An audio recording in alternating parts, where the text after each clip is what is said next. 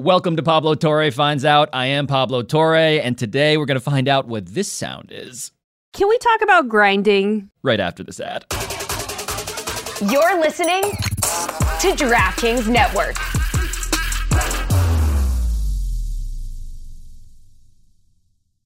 This episode is brought to you by Sax.com.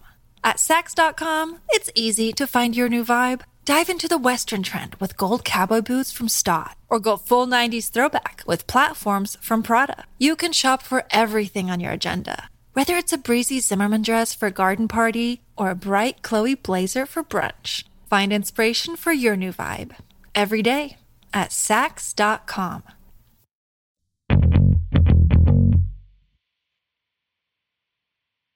Mina has a better camera now. I'm noticing that. Power move. What's the deal? What'd you get? You got like a 4K something? No, she looks, I don't know if this is maternal or what, but she looks radiant. I don't know if you are happier or what is going on, but I'm not even kidding you when I tell you that you look vibrantly alive these days. Just sweatier is actually the answer to that question. Because I got gigantic lights now. ESPN finally sent me real lights. And when we zoomed in earlier, you could see every gigantic bead of sweat on my face. I am sweating. But you brave enough to give the internet your pores. That was deeply funny. That was I don't care. Yeah, brave and funny. I'm not nervous about my pores, but my teeth are not great. I don't have great teeth, and they're also chipped.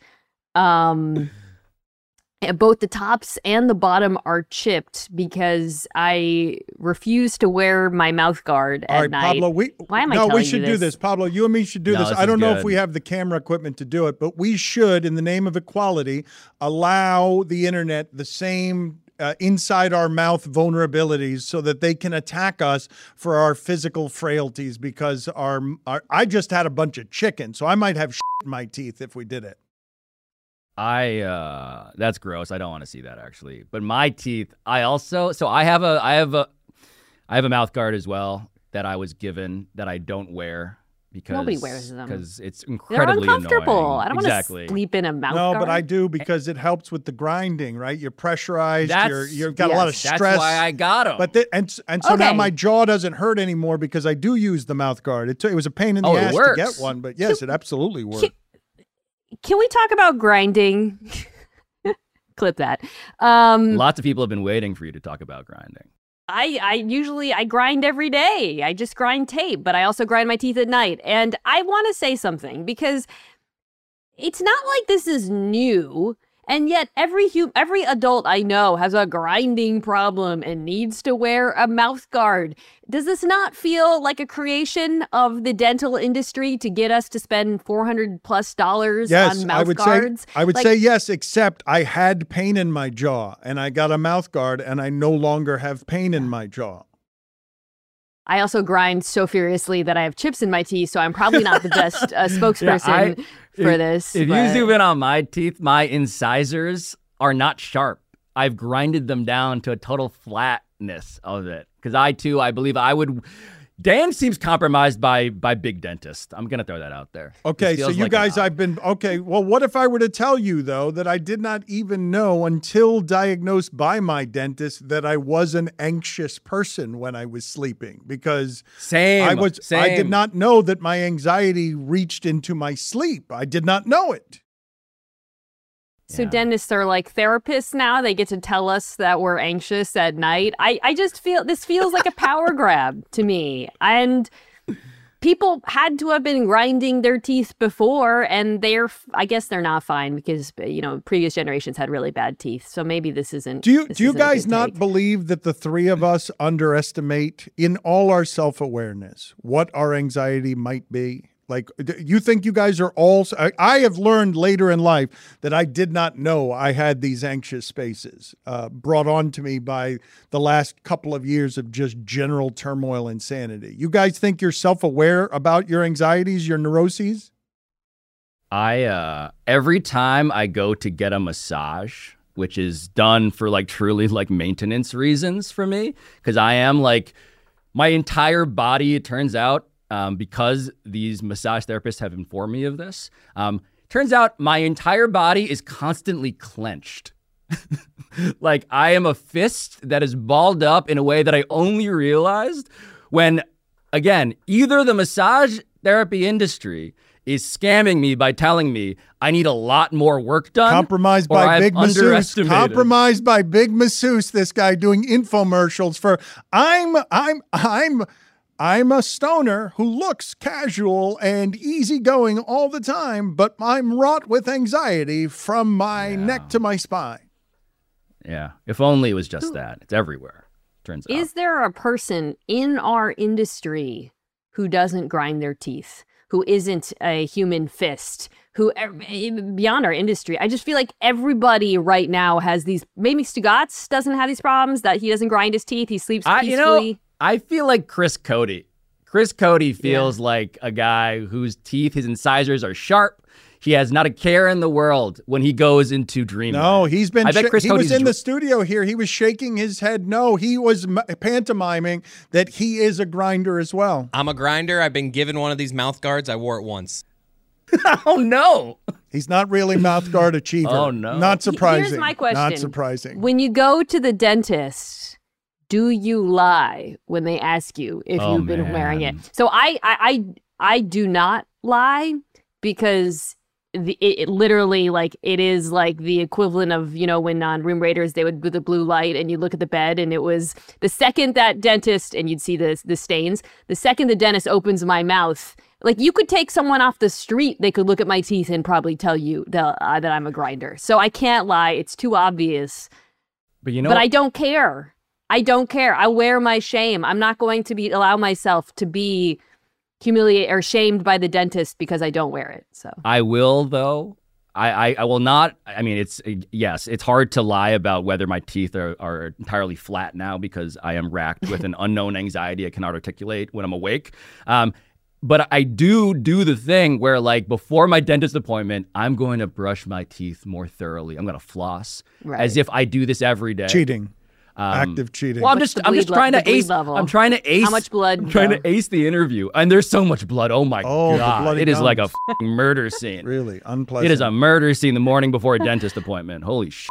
Did you guys see Dan Campbell's teeth on the broadcast? No. During the Cowboys Lions. He has to be a grinder. Like? He has to be a grinder. It wasn't I'm not teeth shaming, by the way, because like I said, my own teeth are not great. They're just like little yellow chiclets over here. But it's less of the grind and more of the dip that Oh, are they brown? Are they brown? Yeah, I was self-conscious. Okay, camera angle, go ahead. Focus on my teeth here to make YouTube, this, because I just had audience. coffee as well, so I was feeling like my teeth would be extra yellow here. I just had coffee and chicken. This is going to be unpleasant here. Do you guys even have the ability to zone in here? We've got a media empire here. We've got multiple control rooms in Miami and New York. Do you guys have the ability to shame me on the teeth? I don't. Here's the problem for you, Dan. I don't think they need to zoom in to. I don't think they need to zoom in to shame you. Okay, very good. Yeah.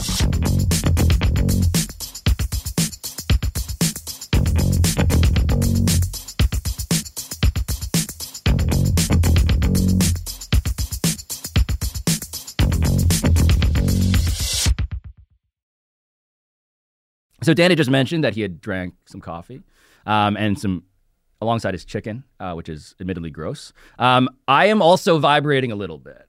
I have become a person who drinks coffee, or at the very least, this is not an ad, but in the Meadowlark, New York office, there's a thing called Root Brew.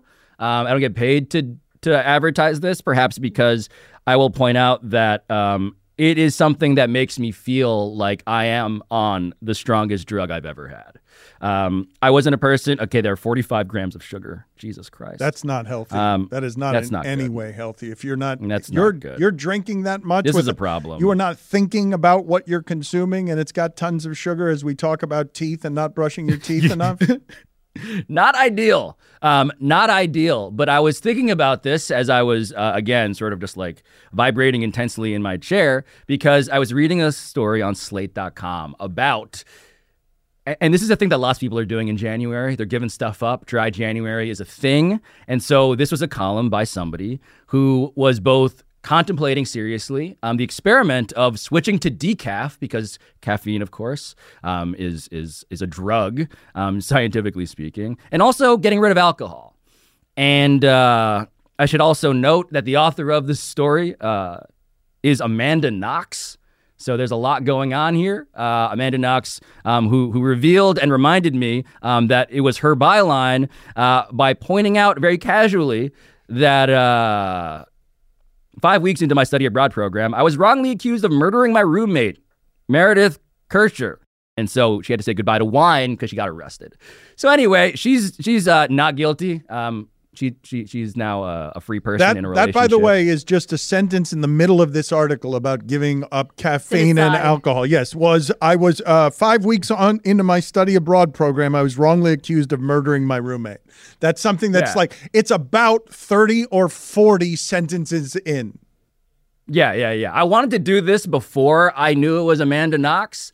And then I was like, oh, we're going to get Amanda Knox's reflections upon pregnancy and what she had to give up, because in pregnancy, of course, you give up all sorts of things. But Mina, alcohol, of course, is foremost among the list of things they tell you to give up. Which is its whole other thing. And there's a lot of debate over what you have to give up and the wisdom and the science around it. And boy, if you want to make people on the internet mad at you, talk about that. Yep. That actually, I would say, like, even more than, I don't know, whatever the thing that makes people, Aaron Rodgers right now, the thing that makes people the most mad, talking about the regulations or lack thereof or the standards around pregnancy, that is the most, I think, that's the third rail, of the 30th of third rails. Yes. I just say that. Even to the point where, like, I guess this is relevant, me, when I was pregnant, in conversations I'd have with friends, I was shocked by the difference of opinions, the way people approach this, the nervousness about it. If you're a pregnant person and you're out to eat with friends, the tension at the table when it's time to order, the tension if you do order a glass of wine, the judgment, the silent judgment. Or the people saying, we're not judging you. I've also read the books by Emily Oster. It's fine. Anyways, that is a whole other Amanda thing. Knox did too. She interviewed Emily Oster. She cites this in the column. Hold on, but you guys are saying, forgive me, because I don't know exactly what this 30th of third rails is. Mina, are you suggesting that everyone at the table has very strong opinions about what a mother is supposed to consume to accurately take care of a fetus? Yeah, so I'll give the TLDR version, and I'm sure Pablo knows this very well from his own wife going through pregnancy. For a long time, it was believed the CDC and all the NIH, I don't even know, NIH, would come out and say you can't drink when you're pregnant, and there's a complicated history around that, tied up with the government trying to disincentivize everybody from drinking, women from drinking generally. But around, I would say 2010 or so, the woman I mentioned, Emily Oster, and some other writers started looking into the research and saying, actually, it's not quite that conclusive. A lot of these studies are not actually comprehensive, because you don't do studies on, and the same is for weed as well, on like pregnant women who do consume a lot of cases. Now, and we know binge drinking is bad. Everybody agrees that. But there's a lot of debate over, can you have like a glass of wine a week? Right. As they do in Europe, right? I mean, that's part of the thing, too, is like in Europe, they drink a glass of wine. Pregnant mothers do. By the way, you're not supposed to eat raw fish. And yet, it seems in Japan, not the same level of concern. So everyone's sort of like running different forms of an inconsistent experiment. Exactly. And a lot of the studies that have been leaned on were not well done because of confounding factors. I am not here to incite debate about this. In fact, I'll speak to my own stance. I really mostly avoided drinking while I was pregnant. And I think this is probably a more relatable for you guys, or a good jumping off point. It was really hard. I was shocked by how much I missed alcohol during my pregnancy. And I was shocked that it just wasn't something I anticipated. I never thought of myself as somebody who was dependent on it. I was a social drinker since I was, like 16 or whatnot, more than social drinker in college and in my early 20s. But I found myself craving it in a way that I didn't expect. I don't know if either of you have gone periods without drinking or experienced that, but it was genuinely surprising to me how much I missed it. Is it a case of thinking that alcoholism is a dependency that looks a certain way versus something that could be by degrees where you're dependent on something and don't even know it?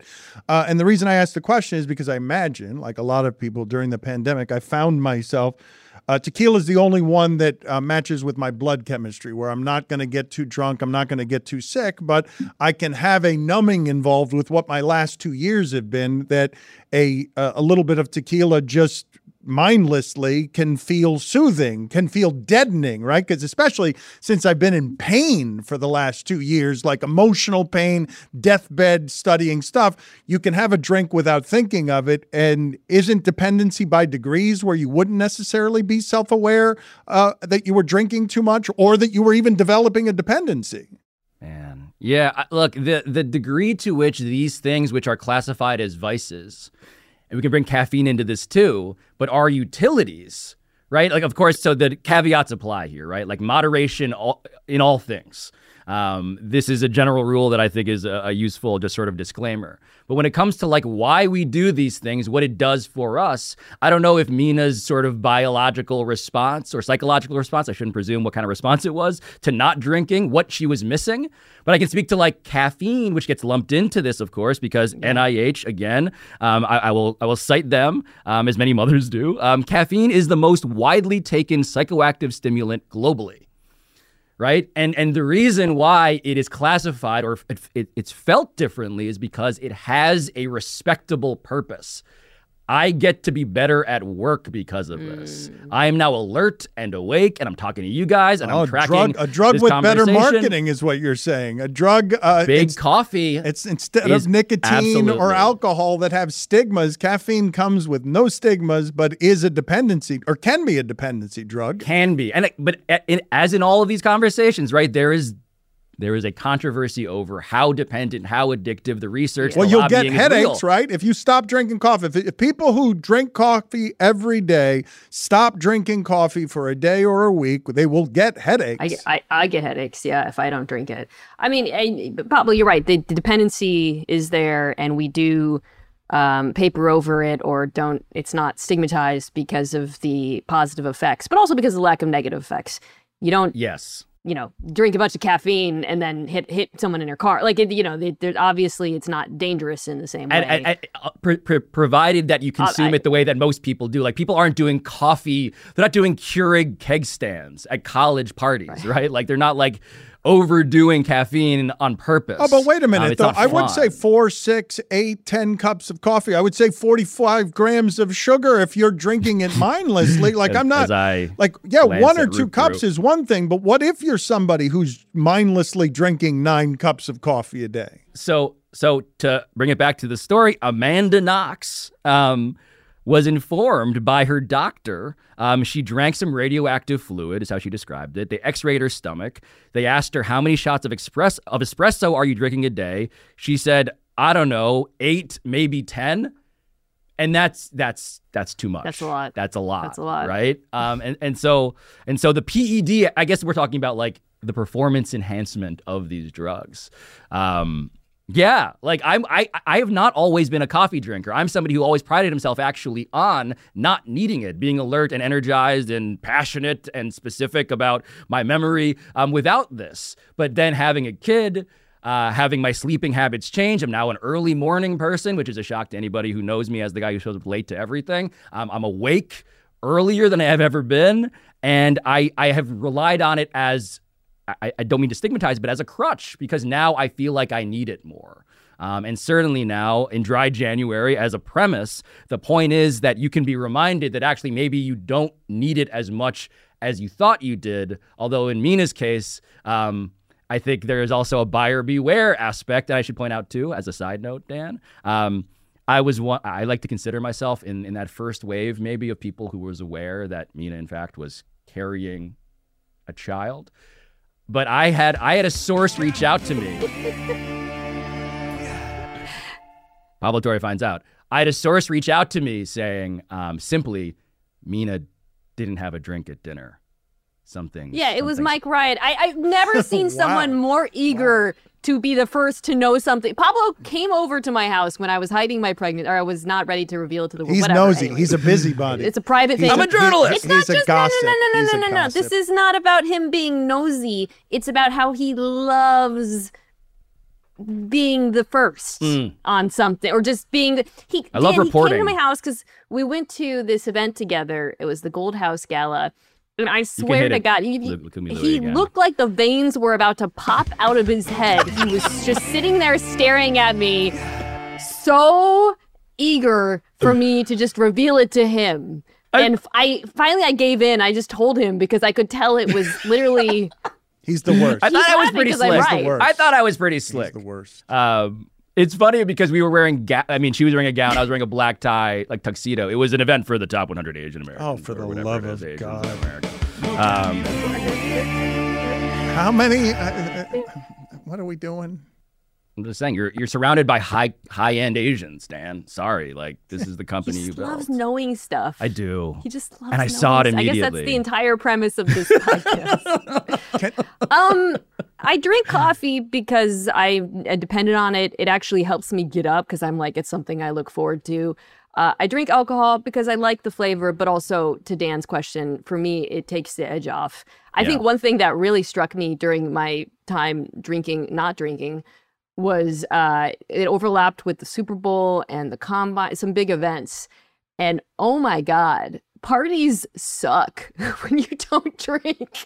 If, like me, you're somebody who needs it, apparently, in a way that I'm not proud of. But socially, it probably helps you with whatever the awkwardness is in just sort of socially interacting with people, right? Like Mina, there has to be all sorts of weird energy as you enter fame and people with an understanding now of who you are, who have a whole list of things they think they know about you in a social setting, and you're meeting them for the first time. Like, that's got to be a social awkwardness beyond even the normal stuff of just meeting new people. I mean, it was the same way when I was in college, so I'm not going to act like I need the edge now because of my D-list celebrity. No, I have found that in large social gatherings, and tell me if you guys feel the same way, that sort of blunted, slightly fuzzy feeling you get from having a couple of drinks makes them more enjoyable. I don't need it to have one-on-one interactions or group dinners or work or do any of the other things. But for some reason, that particular environment to me is much more palatable with a beverage in hand. Yeah, I mean, I feel like it connects a bit to just the idea of, can we stop grinding our teeth so much? Can we release and relax just a bit? Of course, my approach this entire time has been to quietly be just a little bit stoned while everyone else is drunk. And I find that works pretty well until someone notices, and then you're like super paranoid. And then it becomes untenable for everybody.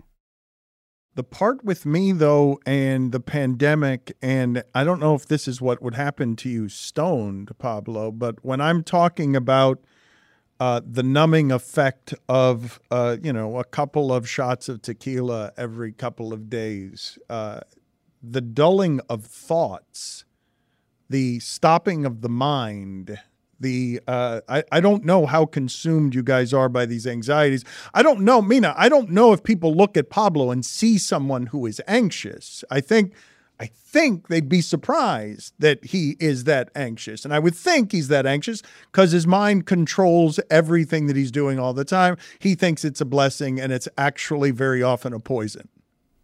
Yeah. I mean, do you think the fact that we use these substances really reflects that we have an unusual amount of anxiety? I mean, what we're talking about is...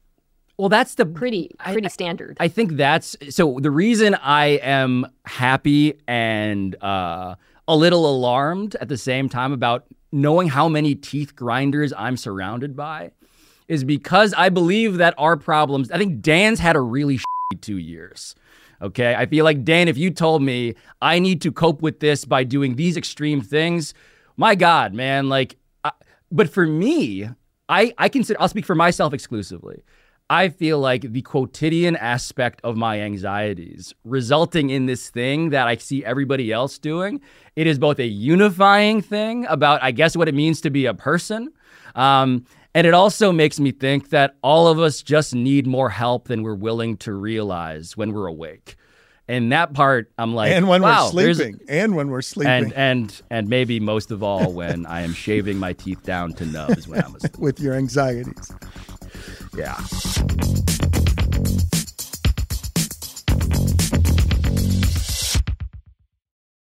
This episode is brought to you by Sax.com. At Sax.com, it's easy to find your new vibe. Dive into the Western trend with gold cowboy boots from Stott, or go full 90s throwback with platforms from Prada. You can shop for everything on your agenda, whether it's a breezy Zimmermann dress for a garden party or a bright Chloe blazer for brunch. Find inspiration for your new vibe every day at Sax.com. All right, so the article that I am bringing to the table is called "The People Who Brought You Travis Kelce," ran the New York Times. It's by Zach Schoenbrum. It's a profile of the twin brothers that Kelce has known since he was at the University of Cincinnati, named Andre and Aaron Eanes, I imagine, E-A-N-E-S. And basically how they've been working with him over the last, well, since then, but especially the last few years, to make him really famous. Kelce is arguably at this point the most famous NFL player. Is that crazy to say? I think that's right. I think that's objectively metrically correct. They take pains to note that they did not plan his relationship with Taylor Swift, which, to quote a popular TikTok meme, really put him on the map.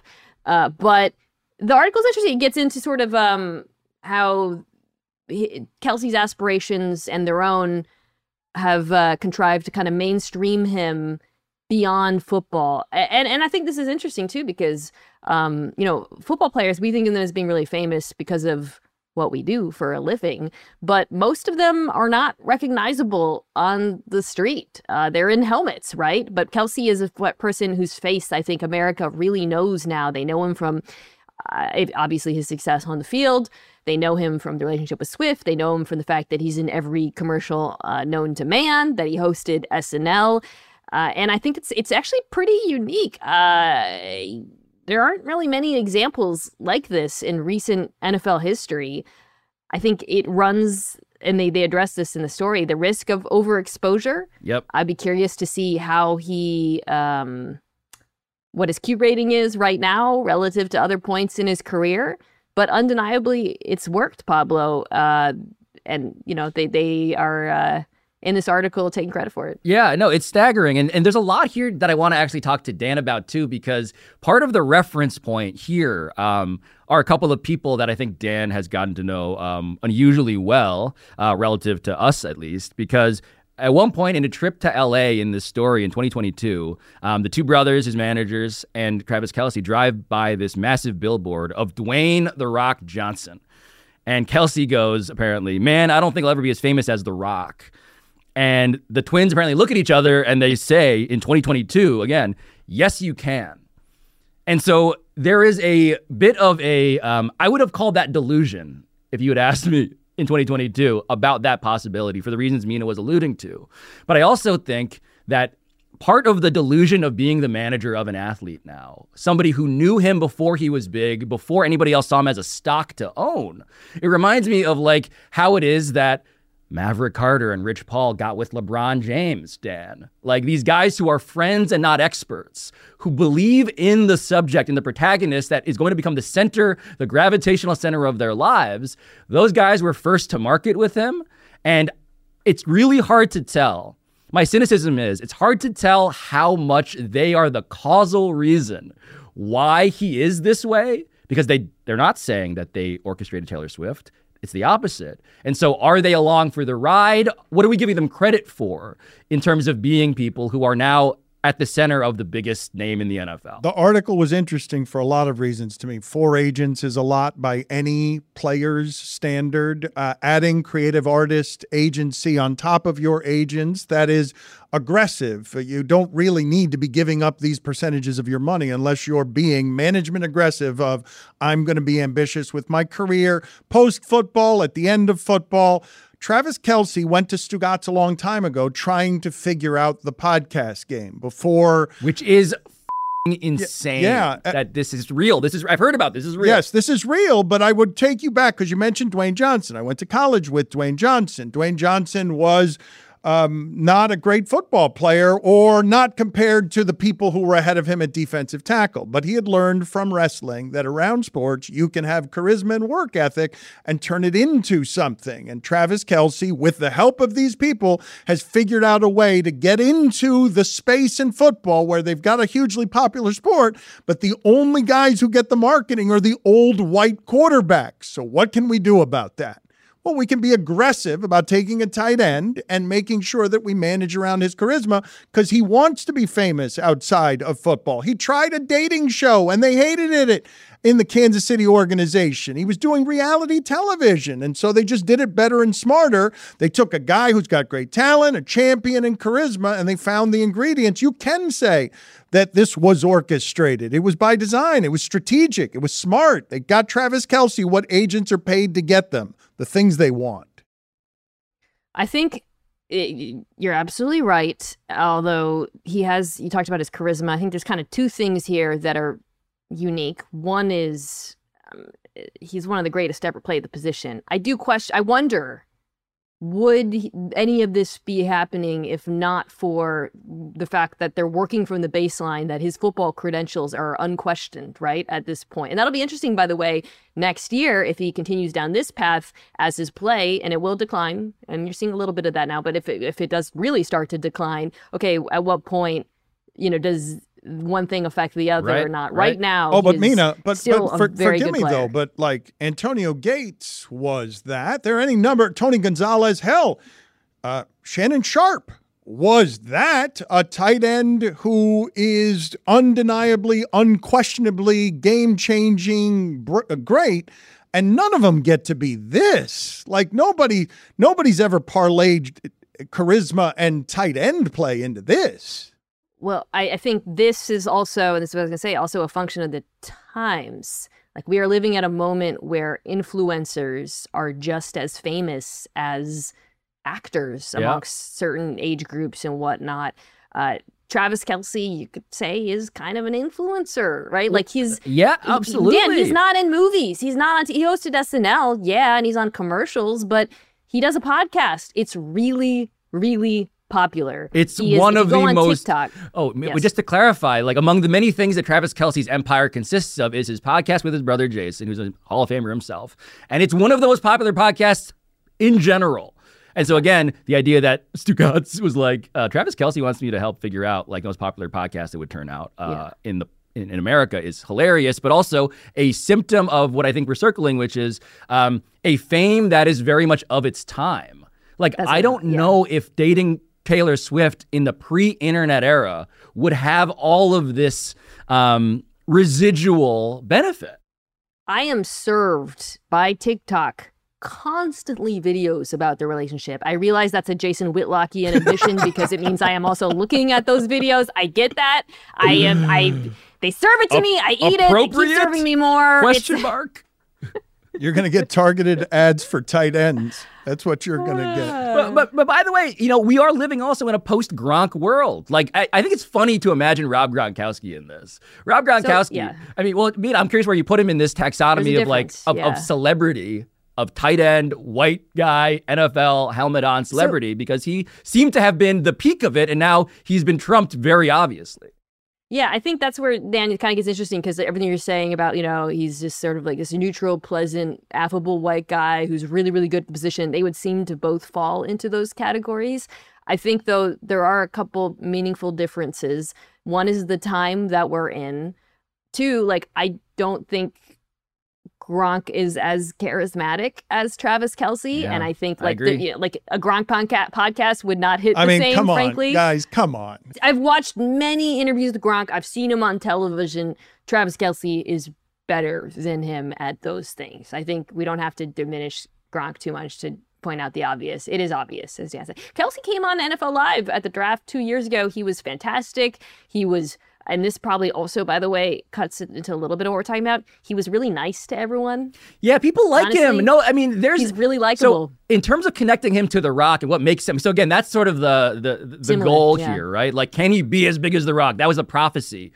I mean, he is charismatic. Could he act? I can believe it. At the very least, I don't know, Dan, if you saw in Dwayne Johnson, oh, this guy is a future blockbuster movie star. No, but in Travis Kelce, I'm impressed. You could not have seen that from college. But descending from professional wrestling and seeing the value of being able to Conor McGregor your way to infamy and fame and just talking your way into the game. You guys are right that I underestimate if I dismiss him as a fool, I underestimate the power of Gronk's likability. Not everyone can pull that off. There is value to that. The marketing and myth-making machine can work with that.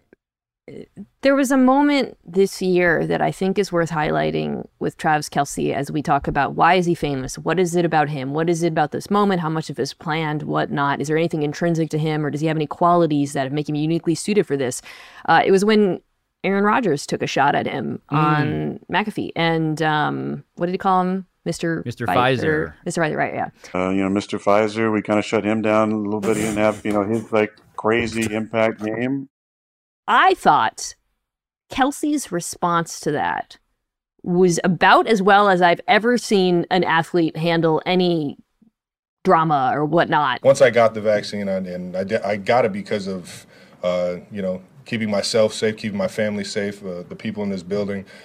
So, yeah, I stand by it 1,000% and fully comfortable with him calling me Mr. Pfizer.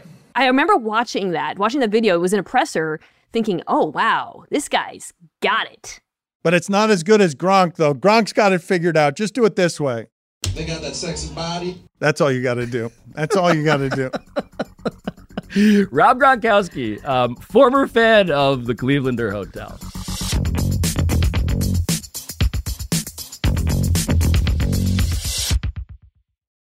Look, Bumble knows you're exhausted by dating. All the must not take yourself too seriously and 6'1" since that matters. And what do I even say other than, hey? Well, that's why they're introducing an all-new Bumble with exciting features to make compatibility easier, starting the chat better, and dating safer. They've changed, so you don't have to. Download the new Bumble now. So I read this article in the New York Times. The headline is, and this will get people to read, they sold everything to go on a 3-year cruise.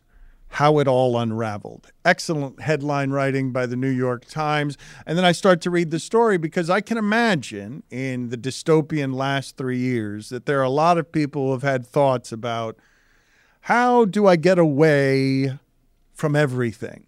How do I remove myself from the dark realities that surround us and create all this anxiety? So I've seen 9-month cruises, and now I see the 3-year cruise. And before I get started, because I don't know how Mina feels about cruises or Pablo, but neither one of you strike me as cruise people. The Codys, though, are our resident cruise line experts. They love a buffet. Never been. I've never been on a cruise. They love. I should say that. Okay, well, I consider both of you hygienic people who don't want to be on a floating disease. Did you hear us talking about our teeth earlier? And now we don't. All the blood in my floating disease vessel covered with food at midnight and unlimited drink packages that have Greg Cody careening into you on day 2 because he's had 16 beers. But Chris Cody is a cruise aficionado. And what is, Mina, your cruise history? Because my brother, keep in mind, my brother was always going on cruises. My brother traveled the world, saw the world, sold art on cruise ships, very difficult profession, saw the world and thought it was the greatest. Like, yeah, massages. Yes. I mean, all the time things are taken care of. It's a floating hotel. I don't have to take my bags out. It seems like very comfortable, easy way to see the world. That's the argument I would make on its behalf. Chris Cody, can you do better than that? I mean, the cruise is the perfect place. I mean, the way I would sell it is by asking you, Mina, when you go on a vacation, just start listing some things you're looking for. What are you trying to get out of a vacation? The freedom to move around as I please in a country and not be restricted to a boat. Well, luckily for you, we have 6 stops on this cruise. So in the span of a week, you will see countless places, spending many hours in each place. Not that many hours. Not that many hours. Maybe 7 hours. You got to be back on board by 5 You have to p.m. hurry. You have to hurry back, and they'll leave without you if you don't get back. But you get about 7 hours of a place. But what else could you be looking for? A little relaxation. Well, I could find you on deck 6 in the spa. And if not, maybe after that, we head up to deck 9 for a nice relaxing afternoon at the pool. Oh, you're hungry, Mina? What's that? You're in the mood for a nice meal? Well, on deck 5, we have fine dining. But if you're ready to gorge like the Codys do, head up to deck 11, the Windjammer. My God, you'll eat like a queen. Bar food. The Windjammer feels like the consequence of Chris Cody eating the Oh, meal what's you that, just Mina? described. You want to have some fun? You want to get out and dance a little bit, let loose? Well, there's a dance club on deck 8. This is all an elevator away, Mina. This is all in New York. You need to get in 70 Ubers, a million, cabs and trains, and taking this train. No. Hop in the elevator. Hey, and guess what? In this elevator, it tells you what day It's it is. a new world. You look down at the floor. Oh, it's Tuesday. Tomorrow, it'll say Wednesday on here. It's a beautiful place, Mina. It's so dystopian what you're describing. Oh, what's that, Mina? You want to gamble a little bit? You feeling a little? No. You getting a little wild? Zero interest in gambling. Want to hit the blackjack table? Well, deck 4, it's waiting for you. And I got the best part. I haven't even said it yet. You said you like alcohol. There's a bar on every floor. Mina, it's a perfect place. It's heaven. And it's not sad at all. Now, the bathroom is sad. Your stateroom bathroom. All of the bathrooms. All of the bathrooms Okay. are airplane bathrooms. All of them. I've been on one cruise. My family took my husband and I, my brother and his wife, on a cruise to Iceland and Greenland, which was really cool. But it was a little bit unique. It was like a National Geographic cruise. Were you going for the Northern Lights? Were you trying to do some Aurora Saw Borealis? Northern Lights. Nice. Greenland was unbelievable, like Mars. It was I want to do interesting, that. Really interesting. So I think this was a bit of a unique cruise. Also, it was also like a bunch of like old professors. So like the clientele was a a little bit different. A bunch of from, non-gronks. Yeah. I will say though, okay, so here's my stance, Dan. Old Mina, this is the worst. I didn't like the cruise or the concept of a cruise for the same reason that I don't like Vegas. I hate having my food, my enjoyment chewed up for me and then spat into my mouth. I like to make my own choices. I like to have freedom of movement. I like to pick out restaurants on my own. I don't want everything planned for me in the way that a cruise does for its patrons. I also get a little seasick. I'll throw that out there too. But you get to pick, Mina. You get to pick when you go to deck 8. Between when you go to six deck 6. You crappy get to restaurants. choose it. Okay. And then Chris, I said however. Are you in the mood for bingo? There's we got that on There's However- a roller coaster in a game room around here somewhere. You're really feeling frisky. And I'll quote Chris on this. I have a child. And now the idea of being able to foist that child upon people and have everything all set up for the presence of the child and everything being made easy for me, especially as he gets older, has appeal now in a way that it did not before. It's like how Disney, everything is easy for you. Everything is laid out for you. I used to know, I'm like, I want to be I don't want to be challenged on vacation. I want my entertainment chewed up and spat into my mouth. I want my child taken care of. I want options for him so that I don't have to think of them. I don't want to think. I don't use my brain anymore. My brain is compromised in a way that it wasn't before. So put me on a cruise as long as there's like a kid's place, and I will happily spend my vacation Unlimited soft serve ice cream. I'll take it. Now I should point out that this particular story, while we got derailed by just our love or lack of love for cruise ships, this particular story is selling your home, uprooting yourself, and getting involved in a scam that, not surprisingly, has a lot of tentacles in Miami, with the idea that it's almost impossible to get a ship to function as a 3-year economy, but you have to pay for it on the front end. And some people sold their home and now can't get out of this situation because they've been defrauded, because they can't actually put together a 3-year cruise, even a 9-month cruise, which is being done by someone here locally. I don't know whether it's Royal Caribbean or Norwegian, but a 9-month cruise is pretty hard. And all of this, by the way, as the cruise industry takes an unholy beating during the pandemic because one of the risks involved is if you go out to sea, you might stay there if a country has another virus problem and be out there for 3 years, whether you want to be or not, because you can't get back to American citizenship at a turbulent time. So your thoughts there on the craziness of selling your home in the dream of, well, I'll just float around for 3 years. Well, it's part of I think a human instinct is to want to see the world.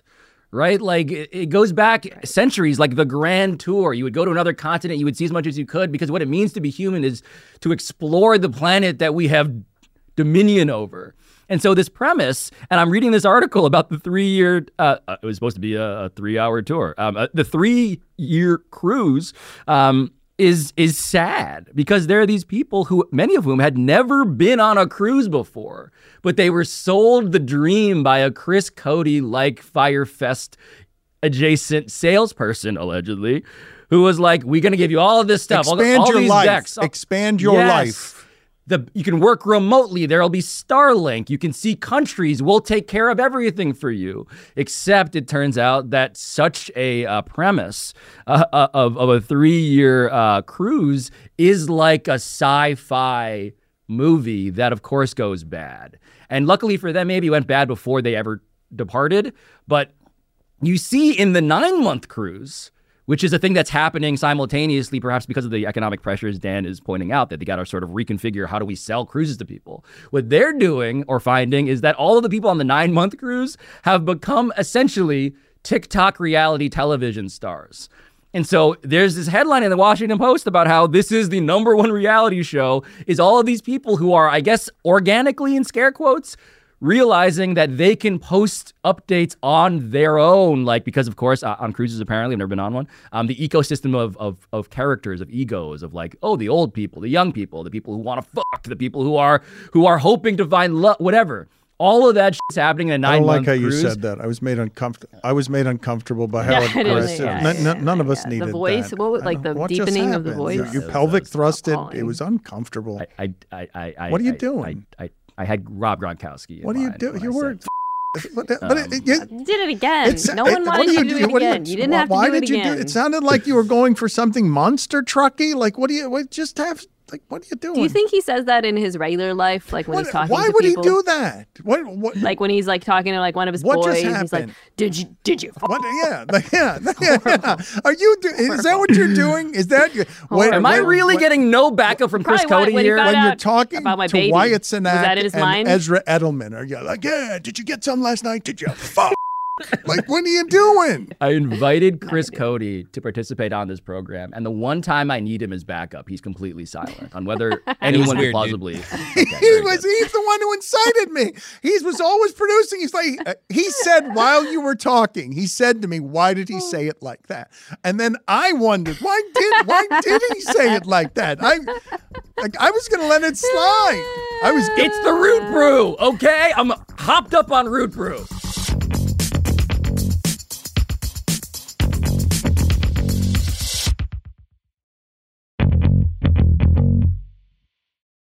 What did we learn? What did we find out today on Pablo Torre Finds Out?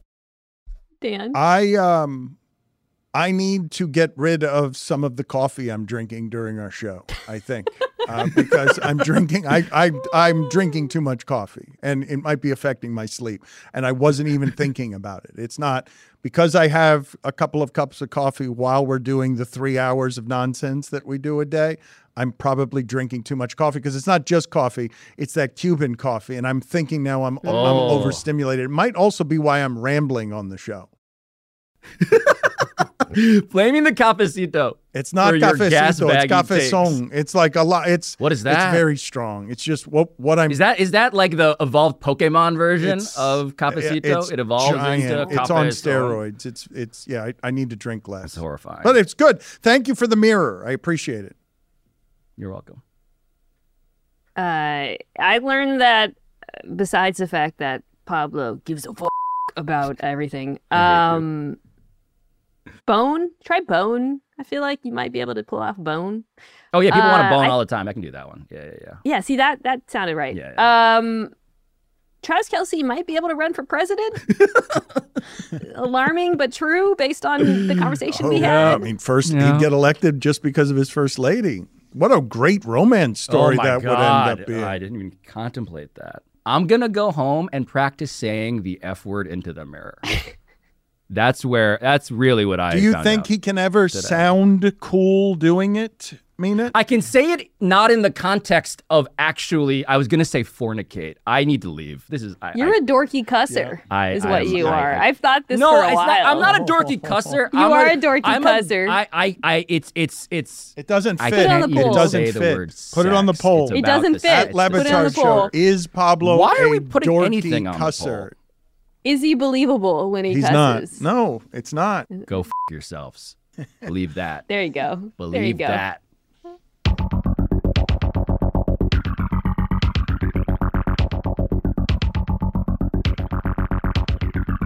But I should probably also thank the people who helped me grind my teeth less than I used to. Because Pablo Torre Finds Out is produced by Michael Antonucci, Ryan Cortez, Sam Daywig, Juan Galindo, Patrick Kim, Neely Lohman, Rachel Miller-Howard, Ethan Schreier, Carl Scott, Matt Sullivan, Chris Tuminello, and Juliet Warren. With studio engineering by RG Systems, post-production by NGW Post, our theme song by John Bravo. It's been good to be back with you in the new year. So, we'll see you next week. Without the ones like you, who work tirelessly to keep things running, everything would suddenly stop.